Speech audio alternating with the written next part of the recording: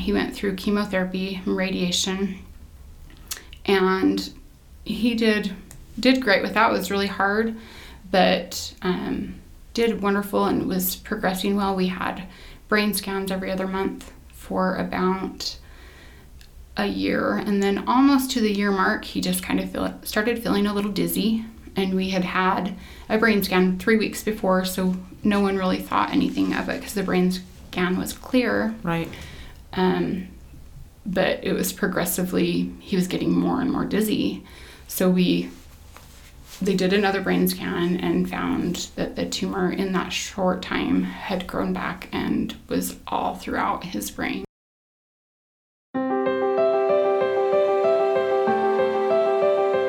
Welcome to Stories of Hope in Hard Times, the show that explores how people endure and even thrive in difficult times, all with God's help.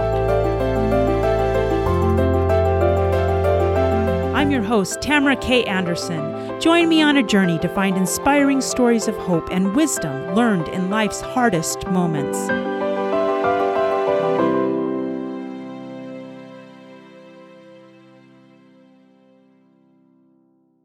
Today we are talking to an incredible woman that has faced the saying, when it rains, it pours. Truly, she has 6 children, ages 21 to 13, 2 13-year-olds actually, and they have issues ranging from cataracts to Lyme disease, epilepsy, and an MTHFR gene mutation, which means you don't process folic acid very well.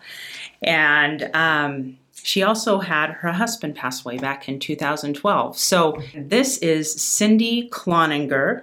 So Cindy, are you ready to share your story of hope? I am ready. Awesome. I'm glad that you used the term, when it rains, it pours. My brother told me, I think you live on an island where it only pours. You know, after you sharing a little bit of your story with me, I completely agree. My goodness, you have been through the ringer. And so it's incredible to me that you have such optimism and faith when you have gone through so many things. Most people would say, okay, I'm done, you know, but you've just kept going and kept your faith in God. And that is incredible to me. So why don't we start why don't you set the stage for us and tell us maybe the beginning of your story and how this leads up to where we are today. Okay, so we had the perfect, charmed life. My husband was in the military. He served as an enlisted soldier in 1989 in Germany when the wall came down, and he enlisted or volunteered and went over in the first Gulf War. Got out, went through medical school, and re-entered the military as a podiatrist there and served again in Operation Iraqi Freedom.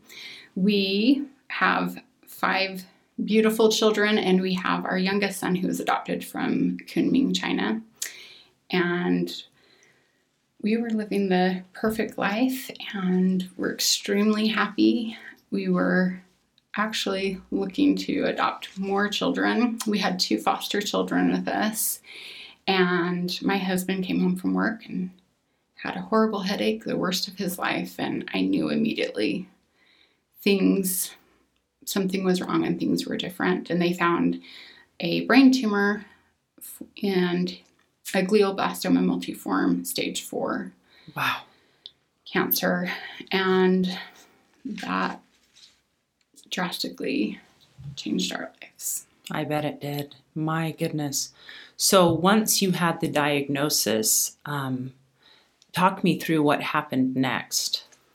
So he was, they did brain surgery on him, and he was in the hospital in intensive care for about 2 weeks, where we saw many, many miracles.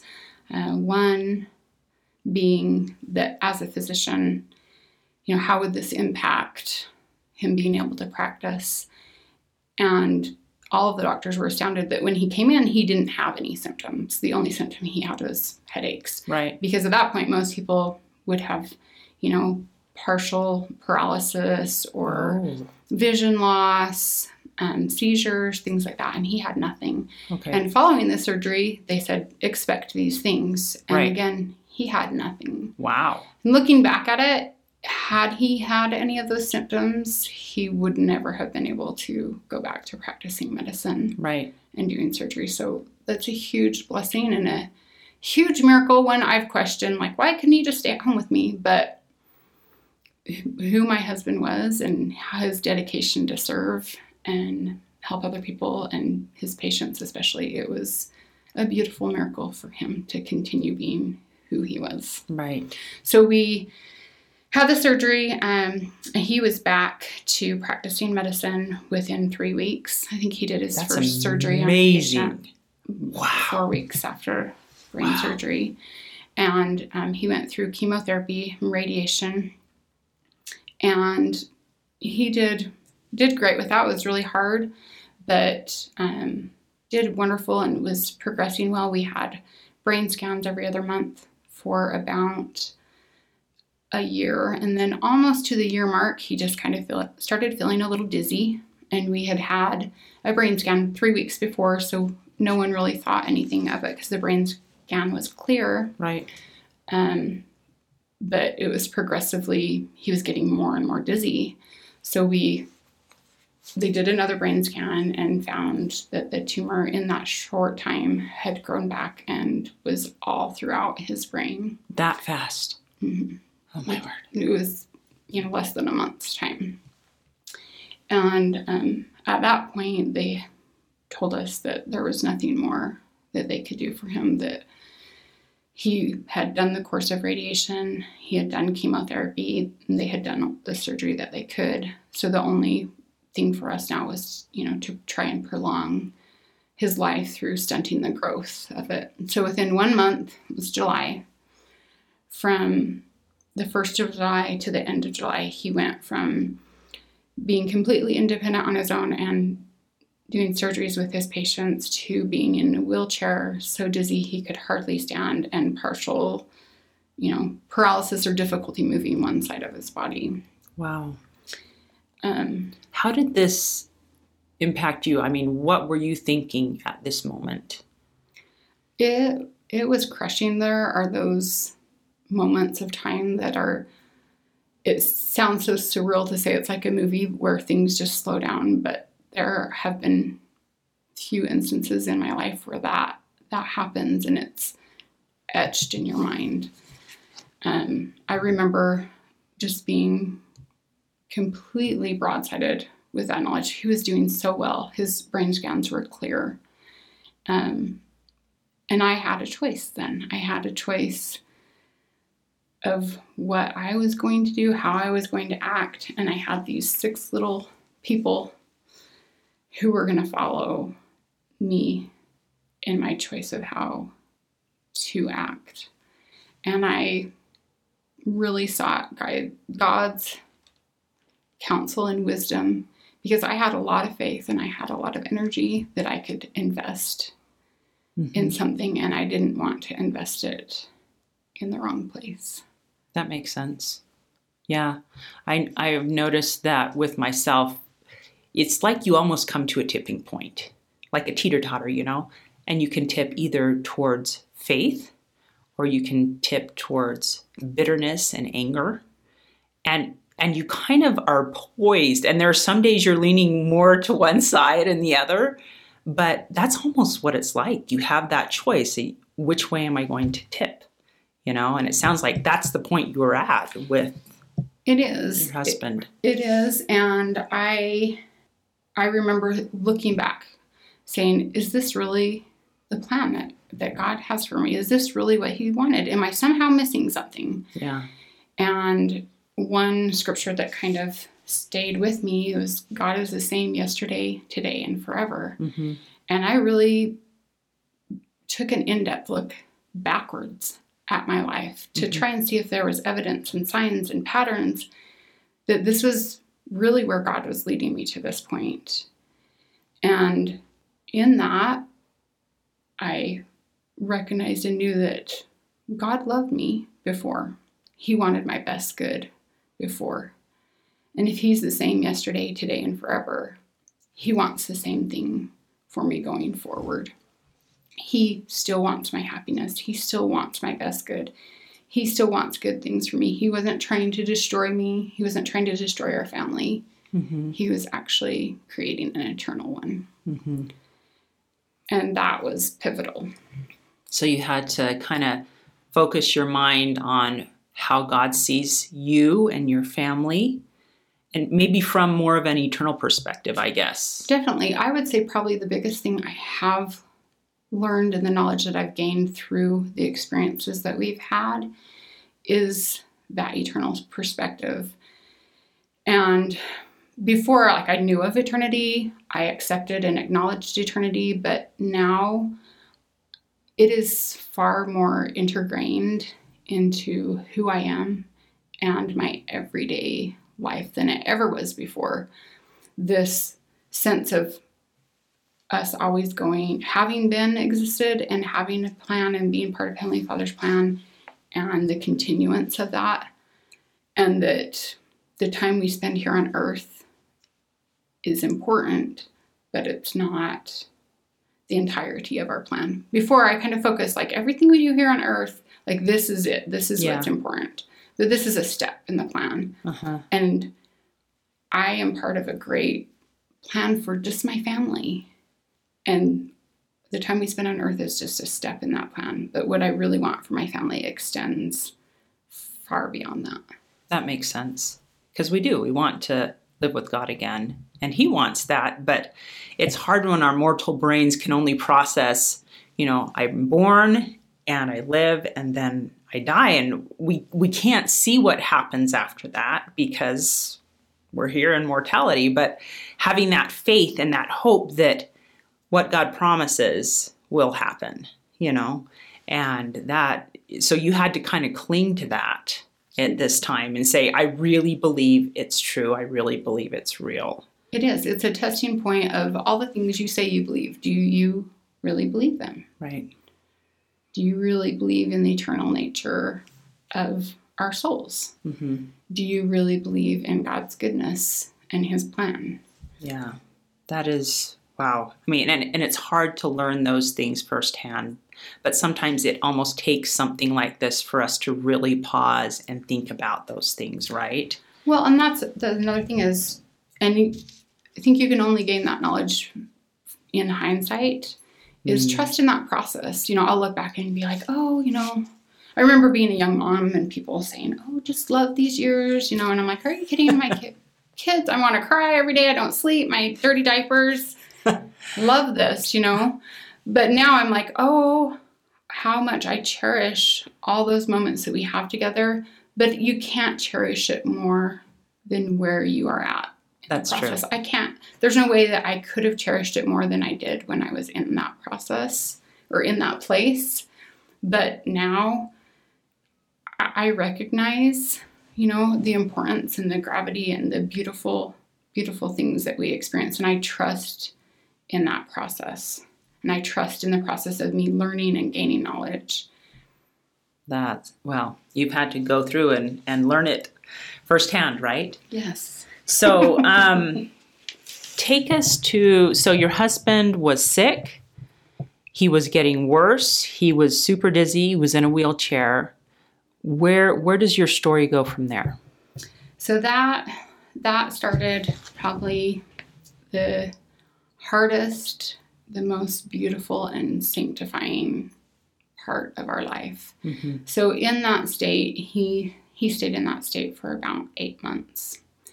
And as he declined so quickly in a month's time, we didn't think we had very much time with him at all. And so he was no longer working, and so we had taken out half of our life insurance because his illness was terminal to be able to pay for our expenses. And we took some of that and we went on a trip together to Mexico to one location I knew that had wheelchair access. Mm-hmm. And my youngest daughter celebrated her 7th birthday while we were there. And people thought I was crazy. They thought he was going to die while we were gone there. It was August. So mm-hmm. July he had started to decline, and August, and I had bought the extra insurance in case he did pass away while we were there, that he would be able to be flown home. But he didn't. And I remember lots of crazy thoughts and promises and pleadings going through my mind in those 8 months. Oh, man. We, with our 6 children, my husband and I, August starts our birthdays. And we have birthdays about 1 a month until March. And holidays start happening right then. And I remember, please don't let my husband die close to any of my children's birthdays. I don't know how that would affect them for the rest of their life, to have their birthday tied with their dad dying. Please don't let my husband die during this, during close to one of their birthdays or a holiday. And he continued to decline. He was at home, and we would go on walks together and do things. And as he declined further and further and got to the point where I live in the house of stairs, we have 3 stories. And so he's 6'1", I'm 5'4". Oh, gee. So it was hard for me Yeah. to help him get up and down, but it was something so beautiful I loved. And as it got harder and harder for him to move, I recounted those pleadings to Heavenly Father again, not to let him suffer. Another thing I pleaded as winter came was, please don't let there be very much snow this year. I don't want my husband, I don't want to stand in feet of snow and have to bury my husband. I don't want that. And there was also beautiful, tender things that happened during that time. He and I both wanted him to be in our home. And I was able to care for him in our home, and he remained in our home. And with the brain tumor, it got to where the lights were really hard on him, and the room would spin. And so I would bring in an umbrella and open up the umbrella, and he would hold it in bed, and I would read books. And we read books together. We read like 5 or 6 books together. And the outside situation looks and sounds horrible, but it was so beautiful. It was memories that I wouldn't trade, and he wouldn't either. We talked about it often. I remember one time having to go out for some visits for Relief Society, the women's organization for our church, and I came home and he had held onto the walls and got down to the kids' bedroom, and they were laying on the bed just singing primary songs. And he said, these times, these are the most important times in my life. These are the things that I cherish, and I wouldn't trade this for anything. He got to where he couldn't come downstairs, and so it was too much to have everybody around him. But one kid each meal would get to go up and sit on the bed and have dinner with Dad. And as he continued to decline further, I got to have the beautiful and sanctifying privilege of shaving my husband and helping to bathe him and care for his body. And I wouldn't trade those experiences. And he wouldn't either. We talked of it as he was able. They were really hard to talk about for a long time, but they're really sanctifying. In fact, about a year after he passed away, there was a big debate going on about the right to die, and brought forward by a young woman in California who had a brain tumor, the same kind, I believe, as my husband did. And I was prompted to share those experiences of our last several months together, because they're not things you would ever ask for, and they were really hard to go through, but they're not experiences you want to miss. They were beautiful. And that's the trials that we have. That is one of the things I've learned, is they are extremely beautiful. And I've come to a place where I treasure I treasure them because of how they've changed us and what they've taught us, how they've helped us grow stronger together with each other and to our Father in heaven. Wow, that is beautiful. I'm over here, tears rolling down my face. What an incredible experience. Thank you so much for sharing that. So your husband continues to be able to do less things, and that enables you to serve him. And you found through serving him that you found a joy and perhaps a refining part. Refining. Definitely refining. Oh, I can only imagine, because, I mean, mother of 6, I mean, you're busy and you have lots of people that need you, and to add a husband who is probably completely dependent on you at that point. Were you able to get any home health care or anything like that to come in towards the end, hospice care, or did you do everything yourself? We did. Because of my husband's experience in the medical field, he knew immediately who he wanted to have come and care for him. And we reached out to a hospice agency that had a nurse that he had done work with before. Mm-hmm. And she came out, and I had some experience with CNA. So she came out about once a month to check on us and see what we needed. We never did have a CNA come out. I did all of that. But she came out and was a wonderful, wonderful help to us. And they also had a social worker come out who interviewed my husband, and from his words compiled a book for us with photographs and his own stories that they gave to us. It's so beautiful. Oh, because that's I know so all those sweet. stories. Uh-huh. But to have them in my husband's words is something that we cherish. Oh, I bet. There was one time, so he started, towards the end, would get confused a little bit, and the brain tumor had effects on him, and there was a period of time where he wasn't sleeping at all. Oh. And he would try to get up and go somewhere, and he's 6'1", 180 pounds. And so for 3 days, this had gone on all through the night. He would get up and take a few steps and stumble and fall, and I'd have to try to get him up, and he was trying to go somewhere, but I couldn't. I would try to convince him to lay down. And so I had called the home health agency, and the nurse came out, and the doctor, who is our good friend, actually came out as well.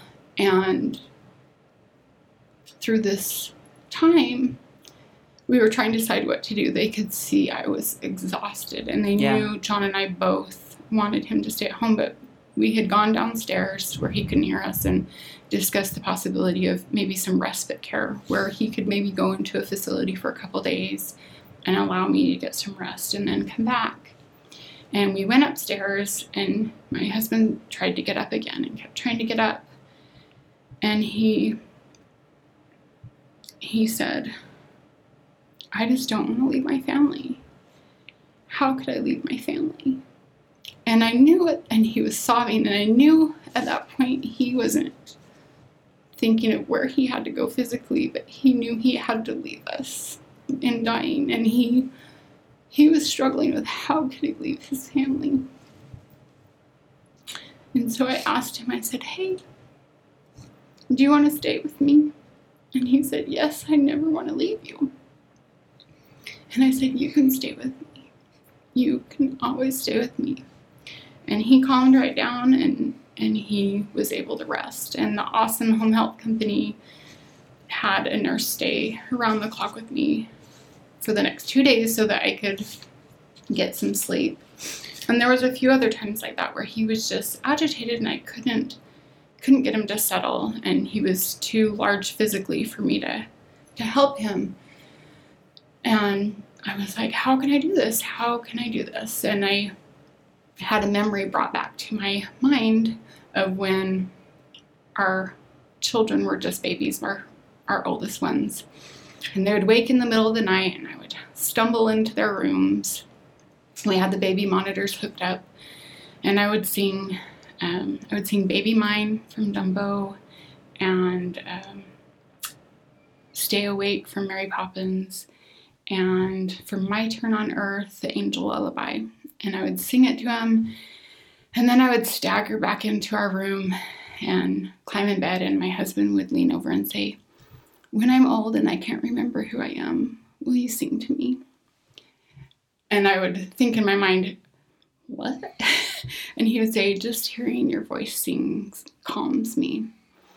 And I would think, I don't know how anybody's midnight singing could be calming, but I would say, yes, I will. And almost every time I sang to our babies, he would say that to me. And so I had this memory brought back to me.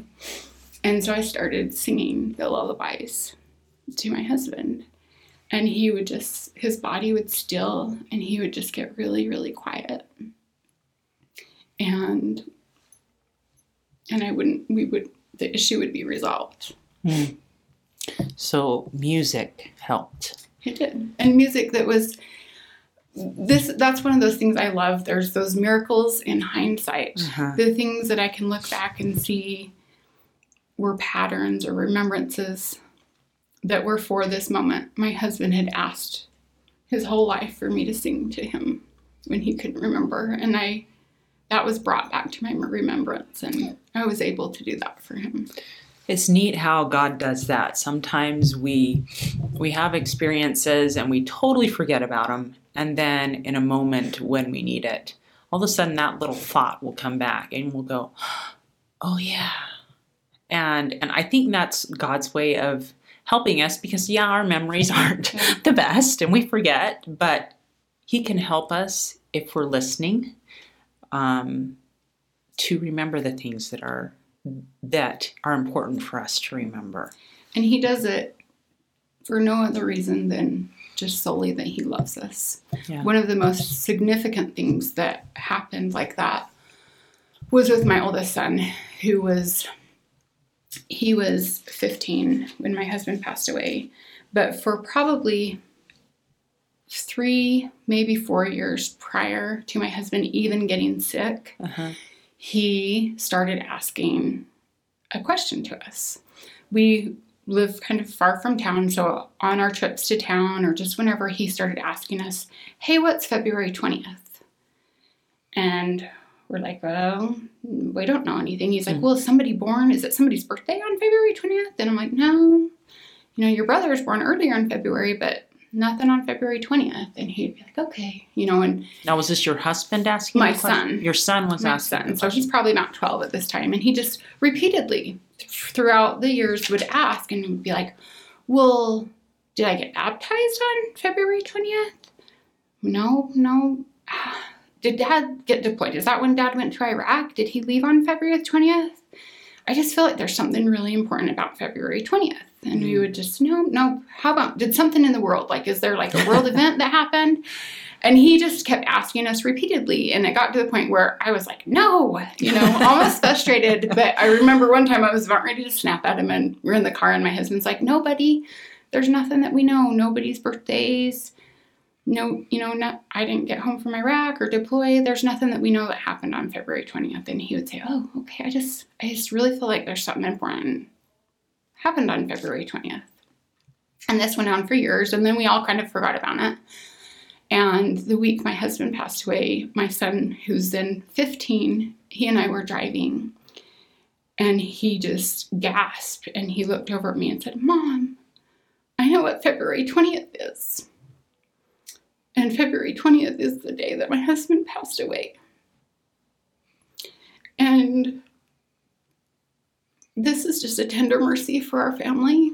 Mm-hmm. There's no other reason for God to have instilled this in my son, mm-hmm. and to give this gift to our family for any other reason than to let us know he loves us, he has us in his hands, and that this is his plan all along.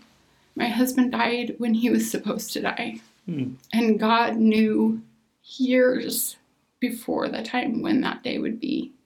And he comforted us by implementing this little miracle throughout the years into our life." Wow. That is very sweet. So thankful. I hope you've written this down because that's an amazing story. And it probably helped your son a little bit with the grieving process because he was only 15. That's a hard age, period, you know. But speaking of your children, how did they handle your husband's illness and death? How did that go? You said you had chosen to be okay with it and to, you know, kind of tip towards faith, but how did your children handle it? Well, and so my children, at the time my husband passed away, I had a 15-year-old, a 13-year-old, an 11, I think, a son that had just turned 8 and 7-year-old and 6-year-old. Maybe he just turned 7. But I felt that huge responsibility, that weight of my kids were going to look to me and they were going to follow me wherever I chose to put my faith. Right. And one of the things I chose to do, which I'm so thankful that I did, is every night we would kind of gather together for family prayer. But I took a few minutes at that time to ask them if they had any questions and to ask them if there are things they wanted to ask or they didn't understand. I found that people where they wouldn't say things to me, and this is still true today, they would actually say them to my kids. So someone might not come to me as a widow and say, hey, are you dating? But they don't have any problem going to my kids and asking my kids. You're like, oh, great. and that can cause a lot of feelings for them. But they did this as my husband was ill too. And I had, you know, kids that were in 1st and 2nd grade. And so their peers might say things or they might have misconceptions. So we sat every night and I'm like, are there any questions that any of you have? You know, one thing I want you to know is that every person that has cancer doesn't die, because I didn't want them to have these broad misconceptions. Are there things people are saying to you or things you don't understand? And it was wonderful, the little questions that would come out of that. And our home during that time was a place, it was a sanctuary. It was an incredible, peaceful, uplifting feeling. And the only way I can describe it is you're a buoyancy. Like, it was a light place. You can think, and I look at the situation and think, wow, that would be a really hard place, hard all the time. Heavy almost. You would think heavy, like sinking instead of floating, right? Exactly. But that compensating blessing that the Lord gives you because of the trial that has been placed on you, it was beautiful. And it was buoyant. And I received revelation and energy and strength during that time to guide my kids and to do things that I wouldn't have thought possible. Mm-hmm. So my kids they're amazing. They're better than I ever was. They're better than my husband was. But they chose that faith too. And one of the things that I think has been really helpful for us is to express those truths and those things that we've learned. One of the things that happens, I think, when you're in trials or you're in situations that people have a lot of preconceived ideas or they try to reconcile your situation and they try to say comforting things to you, mm-hmm. but a lot of times they're not very comforting. Because we have not gone through the same thing. Like, hang in there. I didn't know there was another choice. Oh, you got this because you were stronger. I think my brother made an accident of saying that to me one time, and I was like, that is the stupidest thing I've ever heard. It doesn't comfort anyone. I remember learning the same thing. I remember we lived in the South when my kids were diagnosed with autism, and one of the favorite phrases down there is, God doesn't give you more than you can handle. You know, yes. And I remember one day somebody said it to me. I'd heard it a million times, and somebody said it to me, and I was just having a particularly difficult day. And I remember saying to myself afterwards, yes, he does give us more than we can handle, because I'm not handling this very well right now. And it like clicked, and I'm like, of course he gives us more than we can handle. It's like somebody bench pressing. You increase the weight at some point so that you can get stronger, right? And I think it's the same thing. He's going to give us more than we can handle all by ourselves, but he doesn't give us more than we can handle with his help. Right. And it goes right along with Paul's statement that when I'm weak, then I'm strong. It's only when I can recognize I can't handle it on my own. I do not have the skills or capacity. But then I look to the strongest, most powerful, loving source that there is, and that is my Savior, Jesus Christ. Mm-hmm. And with his help, I can handle it. But first, I have to realize I'm lower than the dust of the earth. Yeah, right? I know. That led, when I was going through my trials, I found the scripture in Philippians chapter 4, verse 13, and it says, I can do all things through Christ which strengtheneth me. And there were days when I would like repeat that over and over and over in my mind because I was like so full of anxiety and panic. Just kind of like a reminder, constant, you can do this, Tamara. Just lean on God. You can do this. And it's interesting that we each learn that lesson at some point, that we feel so weak. We cannot do it on our own. And so we have to lean on God, right? Well, and getting all those misconceptions that we've gathered, all those untruths, I know. and then, disputing them. And that happens to me every day. I think sometimes I mistakenly think I'm the parent of my children. And my husband will step in and be like, wait. I got this. Remember, I'm still here. I'm still their father. I'm still your husband. And he takes care of things. And I remember, oh yeah, I'm not the only parent that my children have. So do you feel that even though he is gone, that he is still with you?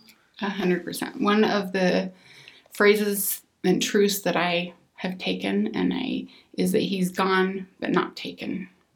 God took him from us physically. He's gone, but he has not taken him from us at all, ever. One particular time that really stands out was I had been up for several nights with 3 sick kids, and I was just exhausted. And it got to be about 9 p.m. at night, and my older kids had rough weeks at school, and my sweet little daughter, who was about 12 at the time, had this riddle math problem. Oh, gosh. From You're like, school. No math. No. If you have 4 cups here, and she did this riddle problem, and I remember just even struggling to focus to read the story problem. And I was like, are you kidding me? And I'm like, look to my oldest son, Austin. I'm like, Austin, can you help her? And he's like, my brain is mush. I can't even help. So I looked at my sweet little daughter and I said, just go to school tomorrow and tell your teacher everyone in your family is too stupid to help you. And I promise that he will help you. Knowing that her teacher would, but she strives for excellence and she wants to do her best in everything, and she burst into tears. Oh, bless her. And so I walked over, she was at the kitchen table, and I walked over to the couch and I just closed my eyes crying, and I'm like, I can't do this. I cannot be both parents. I don't have the capacity. You're going to have to help her, John. Like, you tell her the answers. I can't do it. And immediately a picture opened up in my mind, exactly how to solve the problem. And I'm a little slow in catching on, so I jumped up and I said, I'm brilliant. I have the answers. So I ran over and I helped her work out her problem, and I raised my hands in the air. I'm like, I am so awesome. The next day I had a little come to Jesus moment and went down and gathered my kids and apologized that it really had nothing to do with me, that was their father. And the thing that I love about that story is I told him to go help Amber. I said, I can't do it. I don't have the capacity as a mother to be both parents for all my children. You go help your daughter. But he gave me the means to help her. And there have been repeated times over and over and over again where he has helped me to parent in the way he would, or he has helped my children in very real ways. And it's not just the big stuff. I remember sitting at karate watching my son, and he has these awesome sailing through the air kicks that's 6 feet high. Uh-huh. And I was looking at him just sailing through the air, And I felt my husband's smile and just grin sitting next to me. And to the point I turned and looked at the spot next to me. There was nothing important. It wasn't a competition. It was just an everyday practice at karate. Mm-hmm. But he's doing now what he's always done. He's being a father. He's enjoying being a father. He loves them. He comforts them. He supports them. And he enjoys just being around us. A lot of the times, the most time I feel him is when we're just hanging around at our house doing nothing, just family. That's so sweet. So it's not that you can see him like a physical angel there, but you can feel him. It's more of a feeling. For me, yes. And I think everybody kind of receives experiences in different ways in what they need. While I would love and I plead for opportunities to see him, I don't need that for my faith to remain where it is. And if I could choose for me to have it or my kids to have it, I would say give that experience to my kids. But I think for everyone it's different. Right. And as close as I live to the Spirit and to the Lord is in direct alignment with how I feel him near. If I'm distancing myself from the Spirit or the Lord, then I don't have those opportunities as much. And some of them are significant, some aren't, and some are just because the Lord loves us. Yeah. And he provides, I call them postcards from heaven. Postcards from heaven. I love it. There's physical things, but there's just little things, that my husband loves Trans Ams, and there'll be times I'm like, oh, and my friend will be like, that was John saying you're hot. You're hot. That's your little postcard from heaven. Yes. Hey, sweetie, I'm thinking of you. There's that Trans Am, right? That is so sweet. Oh, my goodness. So one of the lessons then that you've learned is that even though they're gone, they're not taken. Not at all. Definitely. That is and beautiful. That's a truth that, because going into this, with the knowledge, okay, my husband's sick and we're going to lose him physically. He's going to die. Here's what I think about it. Here's kind of what I can gather of the knowledge I already have of what I think that will look like. But the things that I've been taught and have experienced are different. And I feel like I've been entrusted almost with those experiences and trials because the Lord knows and expects me to share them and teach them. The truths the world tells us versus the reality of it, right. Which is beautiful. And it's sacred and sanctifying, and it's hard, and it's not all sunshine and roses. No. It's pretty not good on lots of days. That is very true. That is very, very true of life. So besides the gone but not taken, what are some other lessons that you've learned through this process? I started collecting these truths through his illness, and especially right after his death. I would work myself up. I felt like I'd wake up in the morning feeling really heavy and just overwhelmed, and I would build myself up all day long, and then I would go to sleep and wake up in the morning and be started right back where I was. And so I was like, how can I sustain this? I can't. I have to keep building. I can't keep starting over morning after morning. And so I started just keeping notebooks everywhere and writing down truths. And they were my truths, little things that touched me, just like a little phrase or a line from a song or something someone would say to me. Now, would you write it throughout the day or just whenever the inspiration struck? Whenever the inspiration struck. I have notebooks in my car, in my purse, on my bedside table, and I just kind of call them my life mantras, and one of them is, God's not destroying my family, he's creating an eternal one. And despite the forecast, I can live like it's spring. Like that has a lot of meaning for me.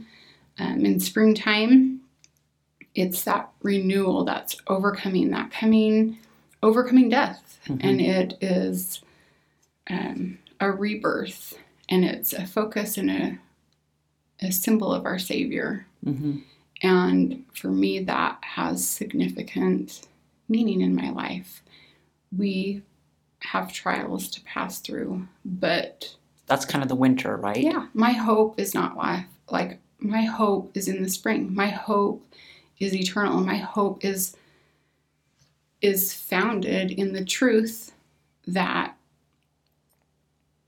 while things might look, bleak, they really aren't. My husband's had died, but he's not taken from us. He's still just as much a part of our life as he ever was, and in a lot of ways even more, because he's not tied up with the things of mortality and work and things like that. Right. Our family is eternal, and our family is united, and we're strengthened, and we're upheld, and the things that I thought would tear me down aren't tearing me down. They're actually giving me traction and helping me move towards another one.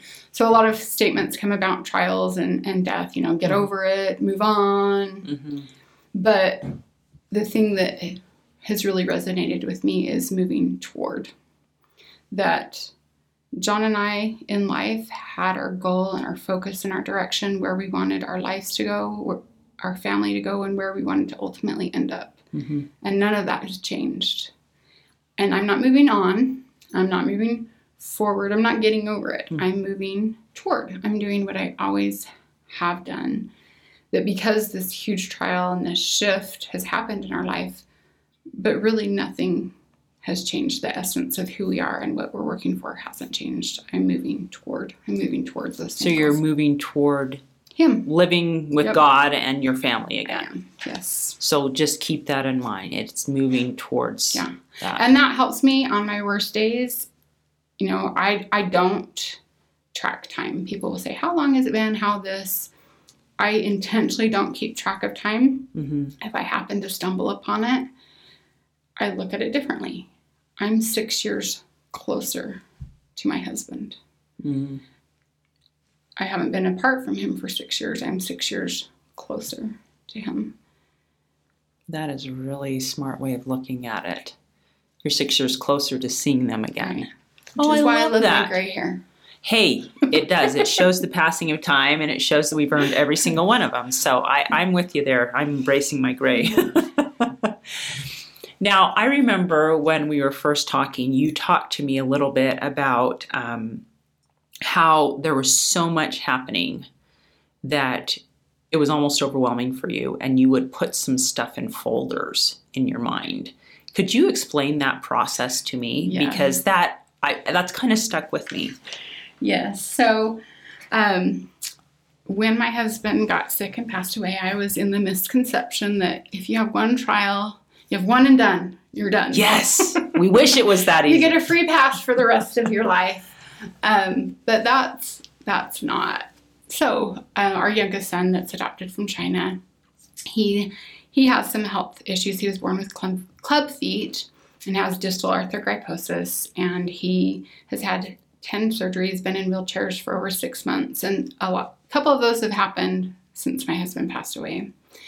And the year my husband passed away, my youngest daughter developed epilepsy and has taken our family on a huge roller coaster with that. My son served an LDS mission in Piura, Peru, mm-hmm. and contracted dengue fever twice, one of them being hemorrhagic dengue fever, and was hospitalized in a very scary state for quite a little while. And so this was all after your husband passed away. Yes. So things haven't gotten easier. I didn't get a free pass on trials. And you listed some of them in my bio, but there's things that have come about. And as I start to share with people, get the shocked look on your face, and then the mouth hangs open, and, the shock, and how can you even do this? And I just have one folder, and it's labeled fun, and everything goes in it, and we just call it fun. Even these hard things, you throw them in the folder in your brain? They go in the folder labeled fun. I've been able to do that because I've taken ownership of those trials too, and I see their value. they're not things I would ask for, but they're not things I would trade either. So in your trials, you've chosen to find the little, I don't know what you would call them, sunbursts, I guess, maybe from heaven. This is hard, but look at these experiences. Look at these experiences that you're having with this child because of it. You're spending more time with them, even though it's hard and they might be having seizures or something like that. I'm sure I can't even imagine how hard that would be, but you're able to find those little nuggets or sunbursts within those trials. In the refiner's fire, you want all of the unimportant things burned out of your life. You want the dross burned out. And when significant trials happen in your life, it really quickly becomes apparent what's important and what you focus on, and nothing else really matters, and you have that clarity. My older son gave me an analogy that I have clung on to, and he says, look at a mountaintop, like a really steep mountain, and what do you notice about it? And he's like, you see all the trees and the green, and especially this time of year in the spring, another reason I love spring, it's really green and it's beautiful, but you get about a third of the way from the top and it changes. There's not green. You don't see trees, that top third of the mountain. It's rocky. There's no growth. It's in the valleys that we grow. It's in those hard things. We all want to be on the mountaintop. We all want that vista. And from time to time, the Lord gives us those views so we can see where we've been and where we're going. But it's in those valleys that we grow. I love the story in the Old Testament of Caleb. Caleb, because of his faithfulness, when they finally get to the promised land, they're all given their inheritance. And he declares, give me this mountain. He doesn't ask for the easiest part. He asks for the hardest part because he sees the value in it, that is the best place that you grow and you get what you really want. And so I've taken ownership of that. I know I've been entrusted with trials, but I know their value. And taking ownership of it helps me to get that momentum I need to understand and recognize that growth, that I'm not a victim. I chose this. And if given the chance, I would choose it again because of how it benefits me and how it benefits my family. It really does teach us the things that I truly want. Yeah, I bet it does. What do you think are some of the things not only you, but your children have gleaned from all these difficult experiences? I mean, I would imagine, like my children, for example, I have 2 on the autism spectrum and 2 that are typical, I guess we'd call them.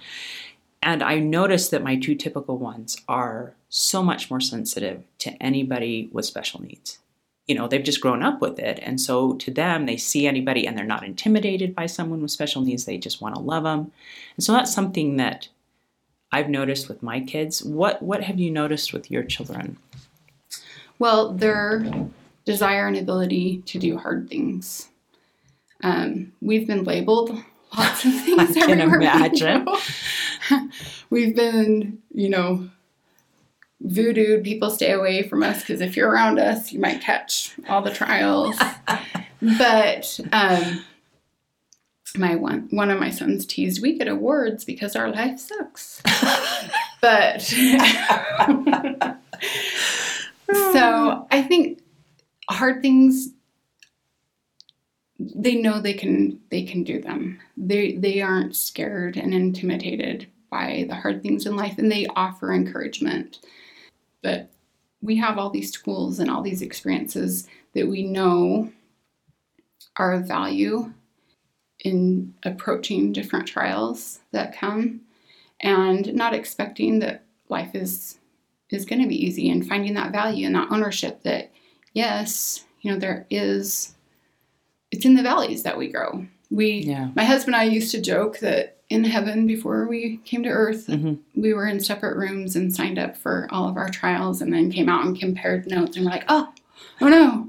And then one of my older daughters was like, and all of us kids were in separate rooms and signed up. And then we all came out and compared notes. Oh, that's funny. Oh, we're going to have our hands full down there on Earth, right?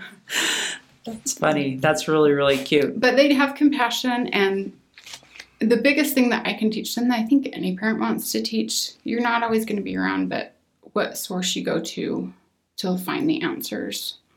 And they know that. They know that it's not on their own strength that they can do things, but it's through the Savior and strength in the Lord that they can do hard things. And you do want your kids to know that, because that's the only way you get through. Yeah. Or it's the only way I've gotten through, right? And a good sense of humor. We joke about it all the time, and we have fun. You just because hard things happen to you and really sad things happen, one emotion doesn't govern your life. We can laugh, and we have lots of fun, and we have lots of tears, and we have lots of hard times, but... Wow. So what advice would you give to someone who's experiencing that maybe is in that growing part of heading into the valley of their life? They're experiencing like a super, super hard thing right now. What nuggets of advice would you give to someone who's going through a hard time? Well, I trust the journey and the process is one thing. You learn step by step, and you learn a piece at a time. And I, along with everyone else, sometimes want to speed up that process, and I want to get to the end and have all those solutions and answers and perspective. But the path is winding and it's weaving, and you have to trust the tools and the information, insight you gain along the way, or glean along the way. Some of the things that I did to help me, that is write things down. I talked about that a little bit, is just writing down those truths that you have that are your truths, and then speak those to other people. Write down those evidences of God's hand in your life every single day. Allow yourself to feel. I gave myself permission to kind of feel, but not get stuck in my feelings. I put process in place. I told myself, even on my worst day, I can go outside for 15 minutes. And I force myself to do that because I don't want to get stuck in a feeling. But I allow myself to feel, and I don't feel bad about that. If I cry, have an ugly cry at the grocery store, which I do a lot, then that's okay. If I'm tired or too tired to do this, it's okay. I'm okay with that. And then for me, I'm in the valley, but I do need that escape from the valley and that view from the mountaintops. And for me, that is getting to the temple. And for others, that might be meditation or prayer or some other things, but find that source where you come back and you come out of it rested and renewed and strengthened, and you've kind of gotten out of the valley for a minute, you've gotten to the mountaintop, and you've looked back and been like, oh yeah, I can see where this path is taking me. And you can look forward through the peaks of the mountains and say, yep, that's my course, that's my direction. There's purpose in me climbing up this mountain. And that gives me that renewed strength and perspective to kind of keep moving forward. And for me, I need it weekly. Yeah, I bet you do. And sleep. I'll stay up too late and then sob my eyes out. I don't know why I'm having such a hard time. So get your sleep if you can. Easier said than done. Oh, yes. Oh, my goodness gracious. So these are awesome tidbits of advice. Are there any final little bits of advice or tips that you would share with someone going through a hard time? Be easy on yourself, and where you're at is okay. I think the easiest thing that we all try to do is push ourselves to be further ahead along the path than we are. Accepting that the challenges change you. They change. That was one of the really hard things for me to accept, because I anticipated I would feel really intense grief and sorrow and sadness, and I would have really hard days, and I would miss my husband terribly, but I didn't anticipate how it would change me, who I always was, how I reacted to things. And that was a hard thing. And accepting that I'm a different person now. I'm not as good with words as I used to be. My memory is gone. I don't have the stamina that I used to have. I get really tired. Mm-hmm. I can't, whip up a dinner for a family of 9 in 30 minutes. I really have to think about it. So I've had to accept who I am, accept that my challenges have changed me a little bit, and not be frustrated with myself, but learn how to work with that and love myself. The other huge thing that is important and we undervalue and hide is sharing with others. I love just the fact that God sent us to earth not alone, but together. And the reason he did it is because as we share our weaknesses and our struggles with each other, we help and strengthen each other. The way that I've been able to make my path is by looking ahead on the path and seeing the light of others that are further along on the path. They got that far. If I can get that far, I can make it. This is how they overcame this obstacle, or this is how they navigated that well. I gained strength from that. And often I think we only try to put our best foot forward and show our best side, and not our weaknesses, and not our moments of frustration and insecurity and loneliness and all the ugly crying. Yeah. But I think if we did more of that, we help each other. The geese and ducks fly in a V formation. And what they do is the one who is facing the hardest obstacle, the headwind, is at the front. And then further back are the ones who are ill or broken or older, and they aren't facing the headwind. But what they are doing is they honk. And they honk as encouragement to the one who's facing the headwind. And I love that lesson. All of us at different times are ill and broken and mended, and we need help and we need encouragement. And at times we're out in the front. We're facing the strongest headwind. But what keeps them going are the ones at the back who are honking and offering that encouragement to them along the way. And I need other people. I need their wisdom. I need their experiences and stories and their strength and their insight. That is awesome.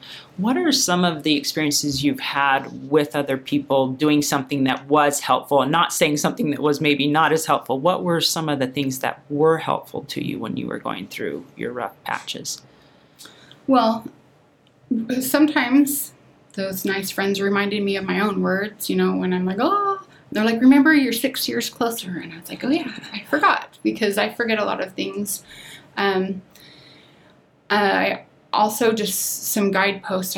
My very first widow friend was my next door neighbor when we lived in Fort Hood, Texas, Colleen, and her husband was a helicopter pilot and was killed. And just a few short months after he passed away, she uttered the words, I want to live my life every day so that if he ever walked back through our front door, he would recognize the family that he left. And 8 years later, when I became a widow, that became my guidepost. You're lost. Your world is upheaved, and you don't know what your purpose is anymore. But I had my purpose. My purpose was to live my life every day so that if my husband walked through the door, he would see that same family. I had a guidepost. There's countless experiences like that I've had to anchor my faith in, and to be able to look forward with hope. Just a few more steps. Mm-hmm. Actually, on my phone, my screensaver says "Succeed today." Another thing that happens with, losing a spouse is everyone wants to know what your plans are for the future. You don't even know what you're going to do the next 5 minutes. And that can be really overwhelming if you put those, weights on your shoulders, that what are you going to do in a year? What are you going to do here? But just today, take it a day at a time. If I can do the 3 most important things for the day, I succeeded today. Mm-hmm. And not put those huge obligations on myself that take me further out than I'm able to see. Yeah. So just take it day at a time. Yes. That is huge. Or sometimes a minute. And if you're a friend, don't ask what's 5 years down the road or 10 years down the road. Just say, how you doing today? Well, that's one piece of advice to give to people who want to approach someone who's in the depths of trials, is a lot of times you avoid approaching them because you don't know what to say. Right. But one of the things that's really hard is you go out in public and people start asking really, really difficult questions. How are you doing today? How's it going? How are you feeling? And those are really hard questions. So turn those into statements. Instead of asking, how is it going? How are you doing? It's really good to see you. It's a statement. I'm glad you're here. We love you so much. I'm glad you came. Those statements can express your love and concern, but they don't ask those questions that you don't want to answer right now. You don't really have an answer for. You're like, I worked really hard not to ugly cry before I left the house, and I don't want to do it right now. So those statements, making statements. See, that is awesome. And in our culture, we've just turned it into, that's our greeting. It's not hello. It's, hey, how are you? And you walk past someone before they even, it's the natural greeting in our culture. But a statement conveys so much more love and peace than an upending question to someone who's in the midst of a trial. Oh, that is wise. I think I need to implement that because I've been guilty of that one. I hope I haven't offended too many people that are going through hard times. But that's a really good way to do it. Good to see you. I love that. Oh, wonderful. Wow. Well, you have just blessed us with all of your wisdom today. And I am just so thankful that you took the time out of your busy schedule with all these cute kids of yours to share with us just tidbits of wisdom that mean so much. They're worth their weight in gold. So thank you. Thank you. I am humbled for this opportunity to meet you, and hope is a wonderful and awesome thing. And having even one guidepost and one lamp ahead of you on the way is powerful. So I hope I can be that for someone else. Oh, I'm sure you will. So if there's somebody that has just really resonated with this and they wanted to connect with you online, was there a place they could find you? I mean, are you on Facebook or? I am on Facebook. I have John-Cindy Cloninger. That's Cloninger. And then we're in the process of getting a website up, and I'm working on a book, but we're not there yet. But I will post all those links and details as they come on that Facebook page. So awesome. So if you want to connect with Cindy, she's on Facebook, and more to come. Yes. Well, thank you, Cindy, for sharing all this with us. And to all of you out there that are struggling, hope on.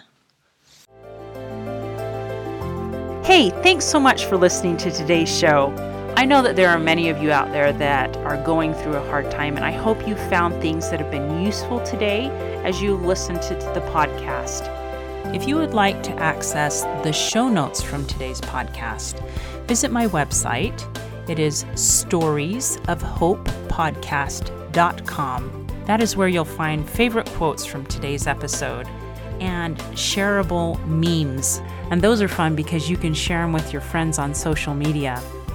You will also find the links mentioned throughout today's episode, so you don't have to remember what those were. And also all the tips that were shared. Sometimes tips are shared so much throughout an episode you forget what were those great things. So go to the show notes, storiesofhopepodcast.com, to look up these fantastic resources. You know, if someone kept coming to mind during today's episode, perhaps that means that you should share this with them. Maybe there was a story shared or a tip that they really, really need to hear. So go ahead and share this episode with them. May God bless you, especially if you are struggling, with hope to carry on and with the strength to keep going when things get tough. Remember to walk with Christ, and He will help bear that burden. Above all else, remember, God loves you.